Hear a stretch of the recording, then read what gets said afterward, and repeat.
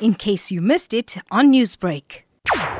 Well, this morning I started off in Alexandra Township at around 5:30 this morning, just monitoring the paypoints to see whether or not queues were actually starting from very early. And one thing we did notice was that there were extremely long queues of over 100 to 200 meters long already being formed by 6 o'clock in the morning. And most of the paypoints around Alexandra opened up at 8 o'clock.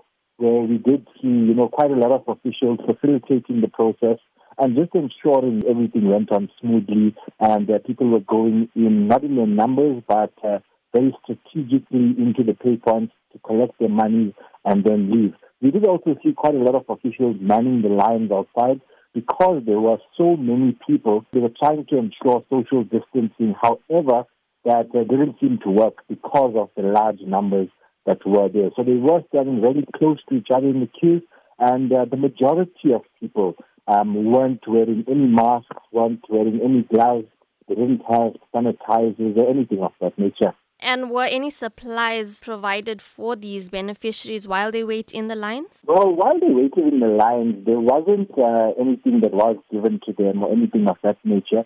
However, before they entered the post office or whichever pay points they were going to, they were given hand sanitizers where they had to sanitize their hands before they entered the pay points. However, in light of social distancing or anything else, enforcement wasn't really done that well. We've also heard how important it is for elderly to be protected from COVID-19. How are these people coping? Have you spoken to anyone? Yes, well, I did speak to quite a lot of elderly people as well as some disabled people who were waiting in the line, and they say that they are extremely scared of the coronavirus because they have been listening to the news and they are hearing, what's happening across the world. And they say that if in Alexandra especially, because it is so highly populated, or should I say overpopulated, a lot of people are actually very scared. And they said that they would have thought that the Department of Social Development would have implemented better measures to protect them